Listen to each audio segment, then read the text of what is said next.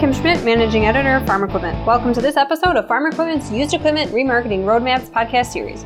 In this episode, brought to you by Iron Solutions, host Casey Seymour of Moving Iron LLC talks with Don Aberle, Senior Manager of Used Equipment from Titan Machinery.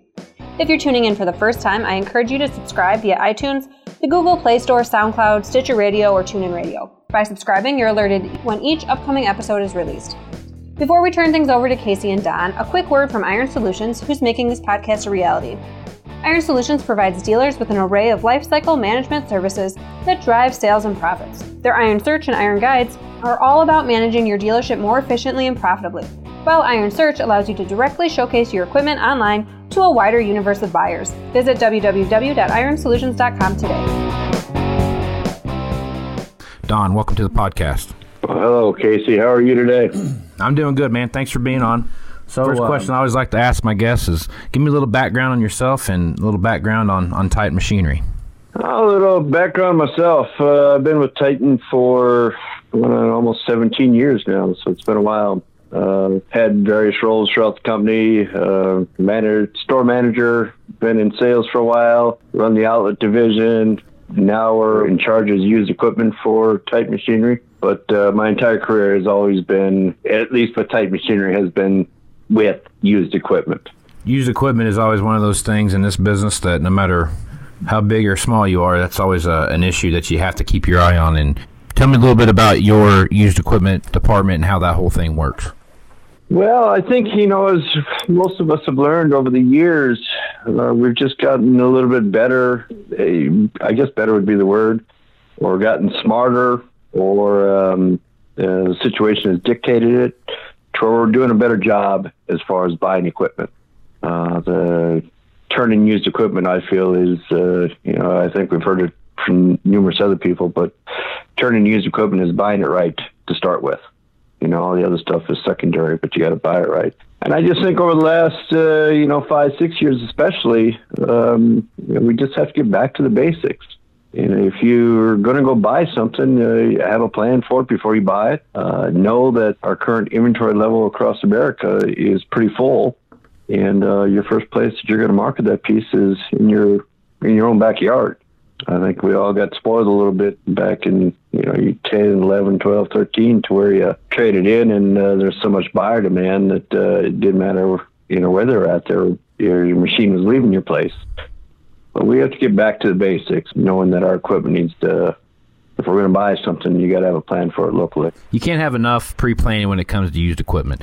Understand your washout cycle, what that looks like, and then really drilling down what's your plan going to be, from the first generation trade-in all the way through the end, what's that going to look like, and how many of those pieces can you take in, how many can you absorb, and all those fun questions come into mind. So with the current situation now, with the amount of new that's being sold, which is dramatically down from what it was, obviously 5 years ago, how are your customers? For example, we have some customers here that probably were used buyers all along, but they had the money to buy some new stuff, and now they're wanting to trade their late model low hour stuff in on some more late model low hour stuff. How are your customers looking at their inventories they have on farm, and then how are you guys combating maybe some shortages in your used portfolio to help customers out? Well, you got a couple things going on there. The first off is those tough conversations with the customers. Bringing them back to the basics, bringing them back to a normal trade cycle. Those new buyers those used buyers that we turn into new buyers, we sort of have to look in the mirror and blame ourselves a little bit, but it's back to that partnership type thing, those hard discussions of should you really be trading right now or maybe wait for a couple of years.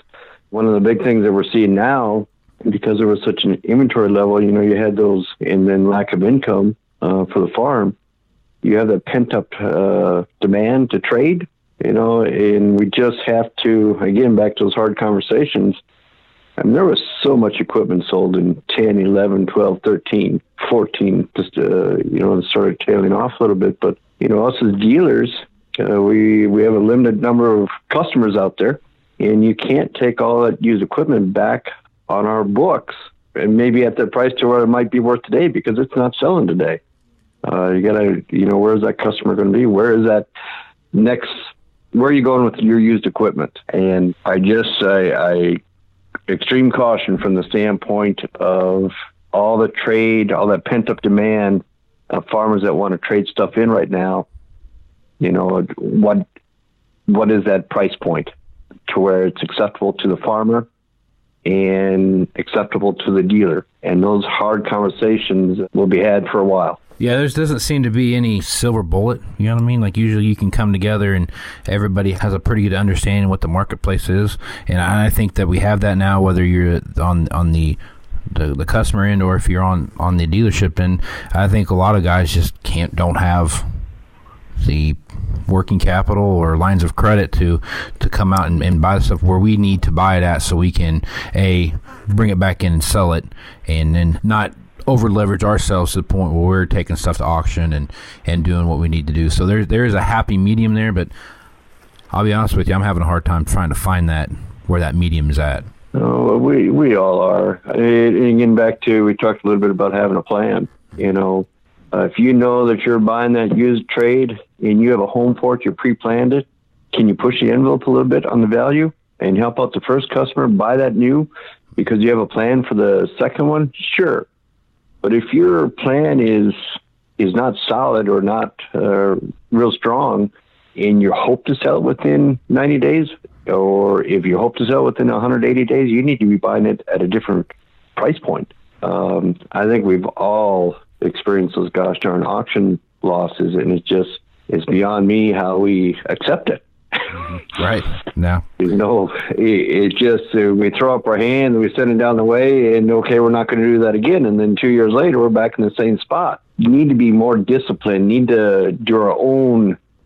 Yeah, I think I wrote an article about it, but do our own aggressive pricing. Why we consistently, and I understand bandwidth in timing and reducing inventory. I understand all those little things that you have to do, but through more tedious type, whether it be monthly reviews, 60-day reviews, whatever it may be, but to force the issue of making sure our inventory turns and not sitting back and then throwing up our hands and sending it to the auction, because it's hurting our bottom line. It hurts the customers' values. It hurts the bankers. I mean, it's a cycle that does not bode well. Yeah, and I'm sure when you take a look at your inventory and you're looking at your stuff, especially when you're looking at stuff that's coming in on trade, I use what we sold stuff for in the past, and I'm pretty limited on the time frame for that, but I don't try to look past 9 months at the most, really, to kind of get what we sold stuff for the in the past, and then of course I go and compare that to, if I have to punch my ticket, what's it going to look like? And that's whatever the current auction value is. And I will say that it feels like to me that the auction value has really just kind of solidified a little bit. I keep saying the word soft bottom on this podcast over and over again, but that's kind of where I feel like it is, because I think it's kind of hanging there by a thread. I think that there is it would take one catastrophic event to kind of to cause a slide again, and it wouldn't. I don't think it would take too much of an event to make that happen. But it feels like things are kind of are leveling out, auction to auction. I don't see anything out there that's really shocking me as far as swings in prices go. The values, it seems like the values are pretty consistent. Within. I would agree with that wholeheartedly on most of the categories. I think there were still combines are still a little bit of an issue. Corn heads, of course. But those sprayers, those, planters, I mean, there really hasn't been we might have a little bit of hangover as far as some of that planter inventory, those 24 rows. But overall, I would agree with you, Casey. I think the auction values, to that point, we're not going to see the large swings. I think we all can attest to maybe some of our hits were in that 15, 20, 25% range, to where now, if we are sending to the auction, we're not seeing those large variances. So I do feel that dealership inventory, with the exception of a couple categories, is sitting pretty good.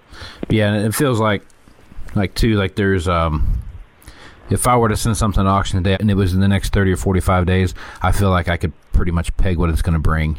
I don't think that I'm going to be shocked by any means about what it is. So, which I guess that goes back to having that plan before you bought it. If you have that plan ahead of time, hell, send it to the auction today or give yourself 30 days for a retail customer. But if there is no plan, then buy it appropriately. Yeah.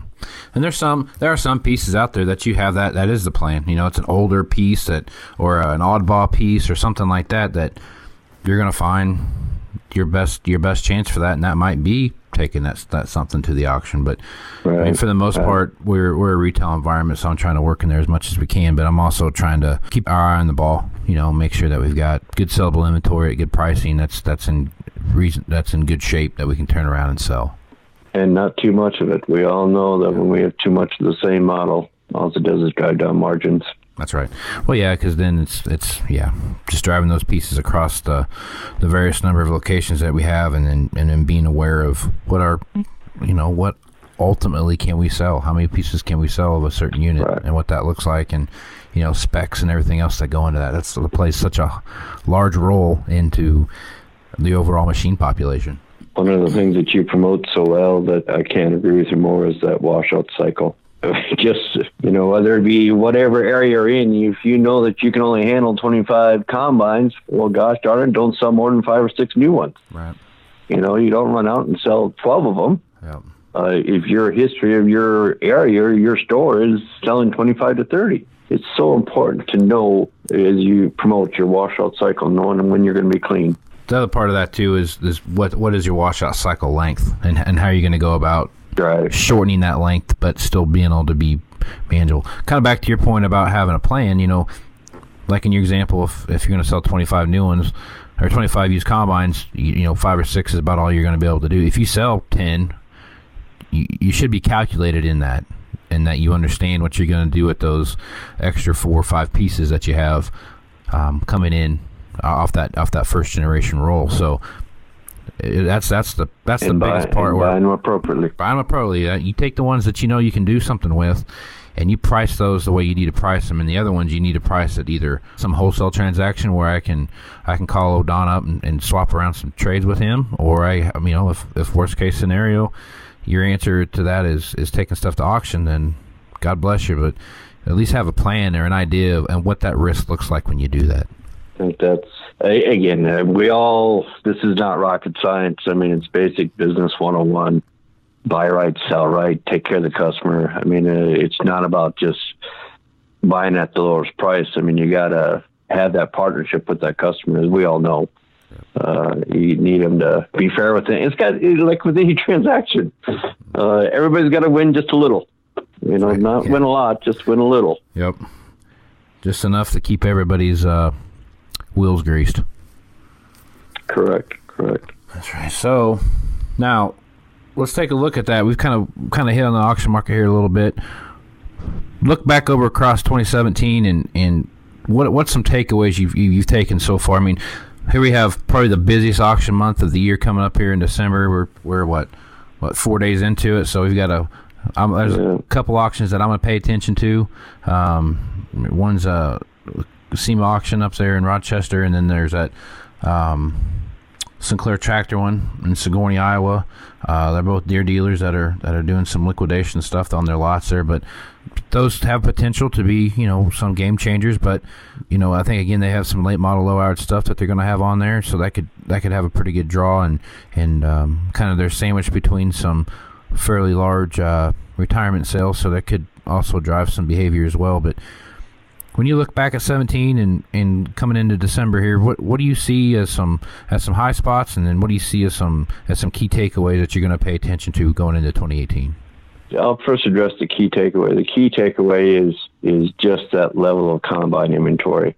And that, when I say level of combine inventory, we still have some carryover from in the past, but I get nervous of the 11, 12, and the 13s that are going to be traded in. You just feel that pent up demand for these guys that have not traded for 3-4 years. And they all, maybe buy that 15, that 16, that 17. And those particular model years, I think we all can attest that, hey, we're getting a premium for them because there's just not enough inventory in the marketplace.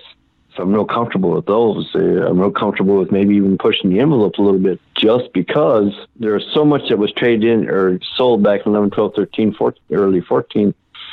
I mean, we just don't, there's not enough inventory. I mean, you look at what was not sold in 14, what was not sold in 15, what was not sold in 16. I mean, you can see it across the board where new equipment sales are down. And I really anticipate, I don't want to say a shot to the moon, but mid-level increase. I mean, single digits, maybe a 5, 6, 7% increase, you would think. But so you're going to have all these, again, that certain model year range being traded in. So when you said key takeaway would be watching the values of those model years. And not only that, but buying them appropriately. I just said a minute ago, you know what happens when we have too much of one model or one model year or whatever it may be. I mean, it's how fast or it's a race to the bottom. The key takeaways from 2017 would just be the continuation of the disposal of corn heads. You know, I don't think it's wise for any one of us to go out and buy a corn head more than whatever the last week's auction value is. Now, that being said, again, the later models, 14, 15, 16, 17s, I think that's a different story. But that certain range there, we all just need to be careful. I hear you on all that stuff. It's that the model year of, especially combines, like you're saying, between 12, 13, 14, stuff like that. I mean, it's just it's kind of a new era. I think a lot of guys have kept machines longer than they have. I'm looking at machines from the same years of use that have more hours on them now, so they're than they had in the past. So I'm watching that, and I'm seeing that the hours that we're looking at they're bigger numbers, but if you just look at the hours of use per year, that's a way up from what it was 4 or 5 years ago. It's surprising, even with the extra hours, considering everybody bought themselves, it seems like, an extra combine. Yep. But yet you're getting more hours per year, it seems. But you mentioned the S series. That is a scary thought a little bit. Just from the standpoint, on Tractor House the other day, there's over 1,000 S670s, used ones, and that's just Tractor House. There's over 1,000 S680s. Yep. Just like in that red side, I'm a red dealer. I mean, you just got certain models, George. There's just so many of them out there, and you just have to be cautious. The farmer, unfortunately, is paying more. But it's business 101.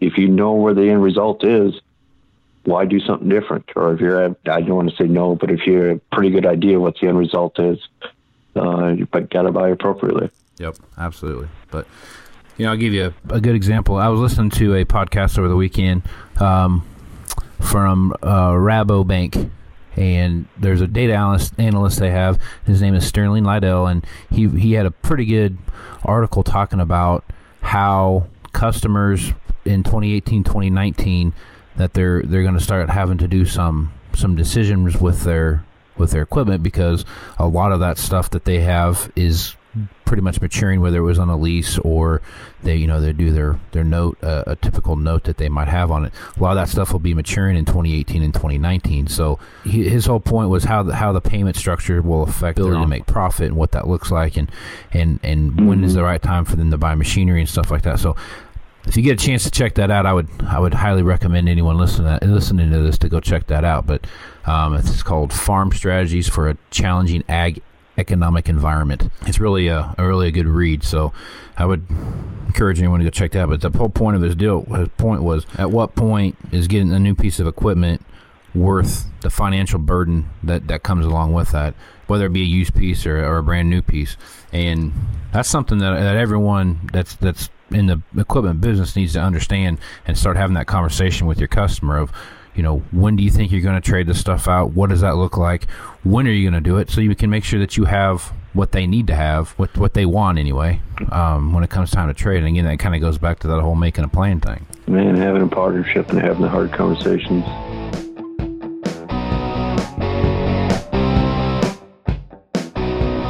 We'll get back to Casey and Don in a moment, but first a quick word from the company who made this podcast possible, Iron Solutions. Iron Solutions has deep roots in the ag industry with products for producers, dealers, manufacturers, ag retailers, and service providers. Visit www.ironsolutions.com to see solutions that streamline your operation, improve productivity, reduce costs, and speed your growth. Casey and Don started their conversation talking about the auction market and how customers are reacting to crop prices as well as machinery prices. Here's Casey with more details about his Moving Iron podcast. Hello, I'm Casey Seymour, and I want to thank Farm Equipment Magazine for partnering with me to bring you the Farm Equipment podcast series, Used Equipment Remarketing Roadmaps. The podcasts are taken from my weekly podcast, Moving Iron Podcast. Moving Iron Podcast is a podcast designed for ag equipment dealers by ag equipment dealers. The weekly podcast focuses on current events and trends across the ag equipment marketplace in North America. Along with dealers, I interview the biggest names in the ag industry. Chip Nellinger of Blue Reef Ag and Marketing is a regular guest talking about commodity markets and risk management. You can also hear guests like Greg Machinery Pete Peterson and Tyne Morgan of the U.S. Farm Report. If you are in the ag equipment business or have an interest in the ag equipment business, this is a must listen for you. You can find the podcast at movingironllc.com, iTunes, Google Play, Stitcher Radio, TuneIn Radio, and SoundCloud. Also at movingironllc.com, you can find information on the 2018 Moving Iron Summit in Las Vegas, past and current episodes of Moving Iron Podcast, and articles from the Moving Iron blog. Throughout the year, there will be guest bloggers writing on various topics from their point of view. You can hit me up on Facebook, Twitter, and Instagram at Moving Iron LLC, or you can find me on LinkedIn. And if you would like, you can send me an email at movingironpodcast@movingironpodcast.com. So until next time, let's go move some iron. This is Casey Seymour, out. Thanks, Casey. Let's get back to the program now and listen in as Casey and Don discuss the leasing market and if it's had any impact on the used equipment market, and whether or not we're out of the woods yet. Don also offers his outlook on used equipment trends for 2018 and the lessons learned from 2017. I'll ask you a question from the standpoint of leasing. I know that's been on a few of your podcasts, but for as much as we've been saying that this big glut is coming, I mean, there just has not been this huge. I mean, we got our partners, our manufacturers that are trying to get us to take some of these things, as I'm sure on the deer side too. But do you see, are you seeing, I guess maybe that's my question to you, are you seeing that glut coming at you? You know, if you would ask me that same question in 2013 or 2016, I would have said, "Oh man, this is just going to be catastrophic, and we're all gonna drown." You know what I mean? I had the same answer, Casey. Right. But I mean, I don't know if it's just, maybe I'm not seeing the whole picture or whatever it is, but it seems like that whole frame of that whole mindset of, oh my God, we got all these leases returns. What are we going to do? I don't see that as much of an issue now. Now, all that being said, 2016 and 2017, even 2015 for that matter, there were a lot of 2 and 3 year leases that were written across the board. And granted, there were a lot of 1 year leases in that mix as well, but there were a lot of 2 and 3 year leases. So if someone, I kind of anticipate that maybe in 2018 we start seeing more of this stuff kind of flow in than we've already seen, and maybe 2018, 2019 is more of a more of an issue that we're going to have to deal with, just because of what's coming home to roost in those months. Now, I'm just guessing here. I don't have any solid hard proof about that, but that's kind of my feel of what I see happen with the leasing market. That there's maybe right now it feels pretty good because we're working through a lot of 1 year leases that are coming through, and if you look at how they're priced in the marketplace, from a year ago, they're probably in a lot better position than a lot of those stuff that was written in 13, 14, 15 that were 2, 3, 4, 5 year leases. Back then when the pricing was really high and really good, the markets were strong, and now they're coming back in and they might be 20 or 30% higher than where they should be, and how that's affecting the market. Well, I know that, I'm impressed a little bit from the red side. I mean, there's been a little bit of a partnership type thing from the manufacturer or the capital with the dealerships trying to chew through those. I think the finance companies have bit the bullet a little bit. I think some dealers, again, you talked earlier about shortages, to where some places where we might be short, to where it's a good situation. I don't think we're out of the woods by any stretch of the imagination. I still think that there's still some glut coming. And I think anytime that you try to kick that can down the road, that someday you have to pay the piper. Mm-hmm. But I mean, with all that being said, I mean, us as dealers, I mean, us as an industry are really poised to, I'm not shoot to the moon, but there's going to be some growth there in 18. Overall, you see more and more dealers. Their inventory levels might be a little bit high in some areas, but overall, and you just got to be optimistic about what 18, 19 are going to bring us, because not just us, but bring the farmers. I think the yields this past year, at least up in our area, was better than most people expected.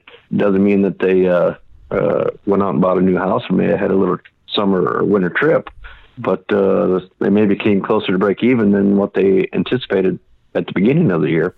Yeah, we're the same way. I mean, I think across the board, I don't care where you're looking at it. It seems like every time a new USDA report comes out, crop report comes out, there's just they found another 500,000 bushels somewhere, and they keep raising the average acre production report. They keep raising that up. So, unfortunately, when we have these big banner crops like this, yeah, bushels are great, and as many guys buy on bushels as they do buy on profit, but god dang, it seems like we just can't, I don't want to say catch a break by not producing a crop, but I mean, we need somewhere in the world, we need to have some kind of shortage needs to happen to kind of get this thing to rebound, because we're sitting on all kinds of stuff down here, and I'm sure you're the same way up there where there's just mountains of corn and wheat and everything else piled up all over the place, but that's where we're at. And Argentina and Brazil keep on having good years. They keep on having record crops. We have record crops. I mean,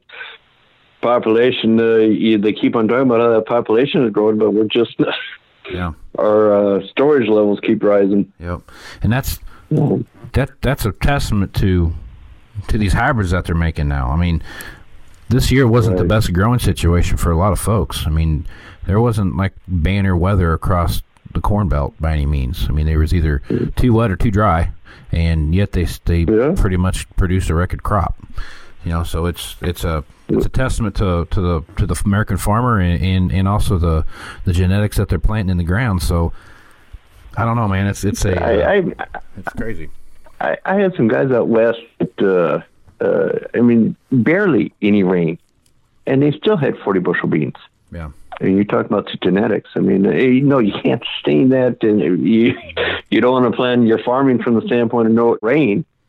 But you're right there, a testament to the genetics and the research and the things that have occurred in the ag industry. Yeah. Quite a testament. It's quite amazing what they're able to do these days. So let's jump into what you think about 2018. So let's get out your crystal ball that everyone gets issued when you become a used equipment manager of any kind. Some work better than others. But when you take a look at 2018, what do you see as maybe some bright spots or some trends that you see kind of taking form now? Oh, trends. I think the four-wheel drive sprayer, I think that's going to rebound a little bit.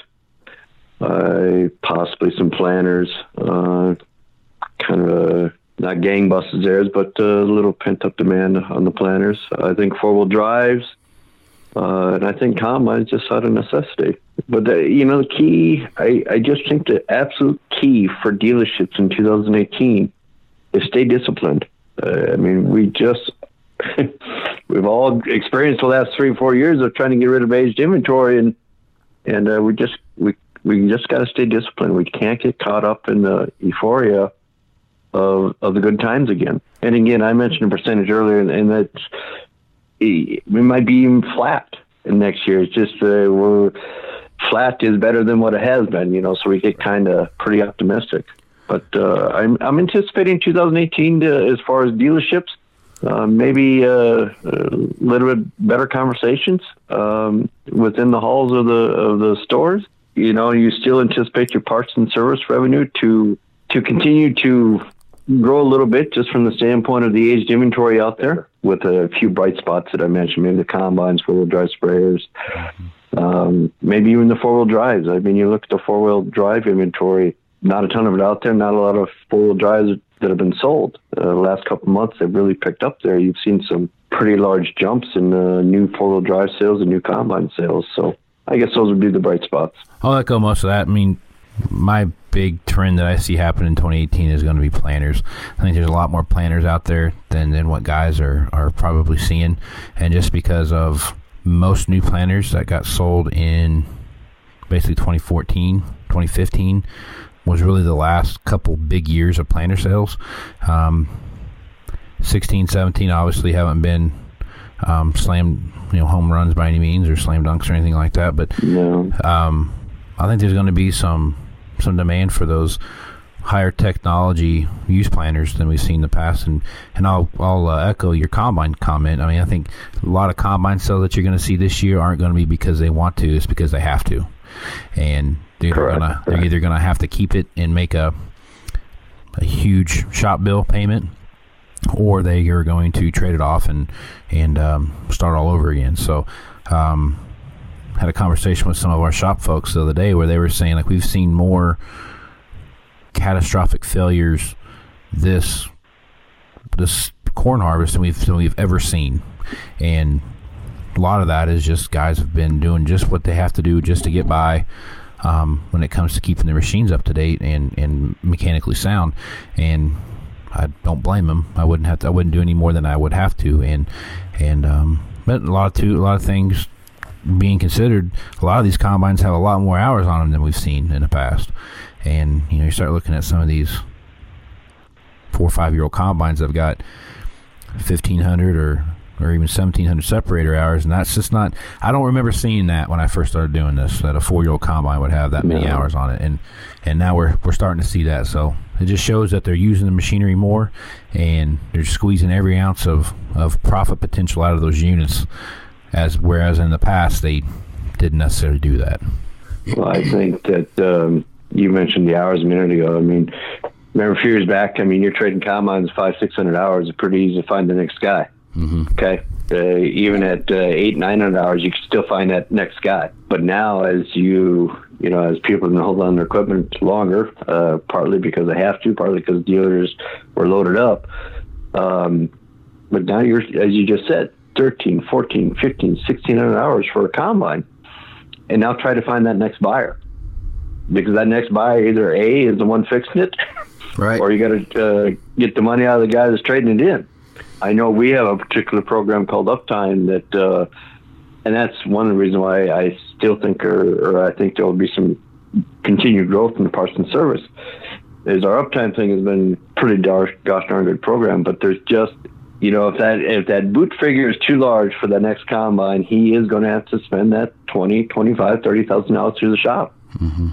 It's just that next step, because they haven't traded in 3, 4, 5 years, or even 3 or 4, 5 years, is going to be larger than what they're used to.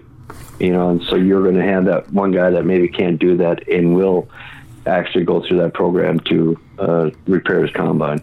The one thing that scares me a lot about, especially when you talk about combines, for example, is the guy that doesn't have his machine paid for, and he has a $20,000 or $30,000 shop bill on top of his $40,000 or $50,000 or $60,000 payment they have. So how does that affect their cash flow, and what does that look like, and what is the overall effects to their business when you start throwing in those kinds, because it's not just combines. You're looking at some 4-wheel drives. They're going to need some extensive reconditioning, and you're going to look at your planters, air seeders, those kind of things. A lot of those are running, they've ran 4 or 5 seasons now, and normally they've traded them off twice by then. So now we are looking at some reconditioning costs. So I think my trend line, looking at that, is that there's a lot of sales that are going to be made in 2018 based solely on because they have to, not because they want to. And it's a dollars and cents perspective of how how it's going to affect their cash flow on the farm. I would agree, but I would agree with that statement from the standpoint that they have to. But it is us as dealers, stay disciplined and be a partner to that farmer, and maybe just get them the one piece that they might need rather than try to sell them 3 or 4. Right. Because that cash flow, if they're not profitable, we're not profitable. Taking a look back at 2017. What are some lessons that you learned that either are good stuff that you're going to continue on into 2018, or you're never going to do again? Oh, boy. Never do again. Never is a really long time. Never. never make the same mistakes. What do you learn from 2017? I would just, what we won't ever do again is not have a thing in place as far as how we go out and buy equipment. Rather than hope, have a plan. Rather than chase that. I mean, yes, you still go out and get market share. You still got to populate your trade areas, but just be maybe smarter about it. Don't do something just because of market share. Again, back to having that plan. So I think what we won't do again is we won't buy something without a plan. We won't buy something without conversations, without more people involved. So I would say that's probably one of the big things from 2017 that we won't do again. Lessons learned, almost the same thing. The lessons learned is that making sure that we don't have too much of one category. Again, going back to that planning, going back to being fully aware of what you're buying and what you have in inventory and what value is that inventory. We just seen over and over again of having too many of one model, whether it be a model number and or model year, and everybody's out there buying it, but you get to a level to where it's just like too much crop, right? Right. If you have too much crop, there's no profit. Too much equipment, no profit. Doesn't help out anybody. For me, what I'm going to take into 2018 is being more strategic when it comes to new or used equipment, either one. And when I say used, one of our biggest problems we have right now from it is an inventory situation that does not basically pertain to having too much inventory. We don't have enough inventory in the right spots. So again, back to the washout cycle stuff, and as big as proponent that I am of understanding your washout cycle, I let that slip, and that would be we don't have enough equipment in our used inventory right now to fill the gaps to complete our washout cycle. So that's something I'm always going to be. I never had that problem before, so I didn't really look at, So now all of a sudden we have this issue of not being able to draw in the right customers to get or gain the equipment that you need to fill those holes up. So moving forward in 2018, that's going to be a higher priority of mine of watching that and making sure I understand where we're at in that timeline across our entire inventory. Things that we won't do again. I just think that we've done enough. We need to be a little more strategic on how we look at prospecting our customers. And again, that's something I need to be driving down to the store level with call reports and prospecting reports and making sure our guys understand where we're at in the marketplace and what seems to be, the trend lines look like. I need to do a better job of that too. So I think overall it's just kind of, it's weird to say this, but I need to restructure my thinking one more time from what it's been over the past couple of years. To echo your comments, I mean, having a plan, yep. As you just said, strategic about it, maybe slow down the process. Right. Right. Yeah. Don't run and grab. Just okay, is this the right thing to do? Get enough people involved and having a plan. Yep. I just think that's what we all have to get back to: simple, basic business. Yep. Then it's being creative, thinking outside the box, being trying to be one step ahead of everybody around you, so that you can step back and see everything around you before you start making a bunch of decisions. And I think that as an industry we're doing that.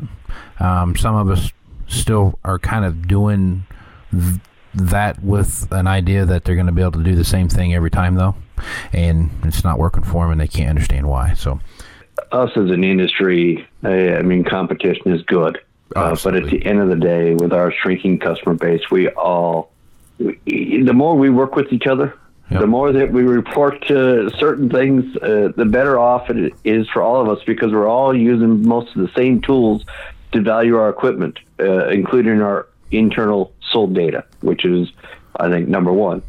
But we all need to work better together. Yep. I think would be my wish for 2018. Yep. No, I would agree. I have as many Case and New Holland contacts that I talk with as I do John Deere guys that I talk with. I mean, it's just you got to know what's going on, and we need to know how we can, if I got a Case piece and you got a John Deere piece, then let's work together to help each other out on those things and what that looks like. Well, when you find that magic bullet that immediately gets rid of all of our used equipment, make sure that we have margins on our new equipment, but more margins on our used equipment, you call me up, okay? Yep. Well, I've got it all figured out, Don. I just haven't decided to use it yet. So. Well, I look forward to the day. All right. Well, before we close it down, do you have anything final you'd like to say to to everyone listening to this podcast? Stay disciplined. Work with your fellow dealers. And remember that customer needs to be profitable for us to be profitable.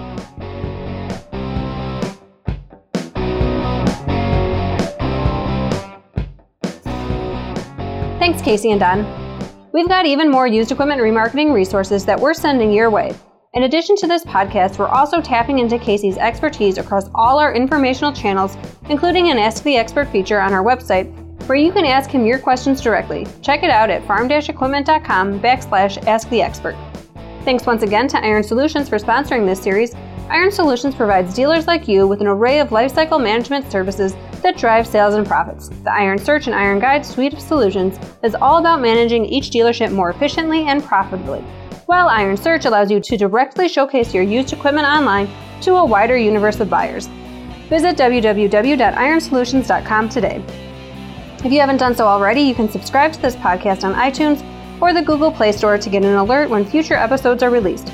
You can also keep up on the latest industry news by registering online to receive our free newsletters. Visit www.farm-equipment.com.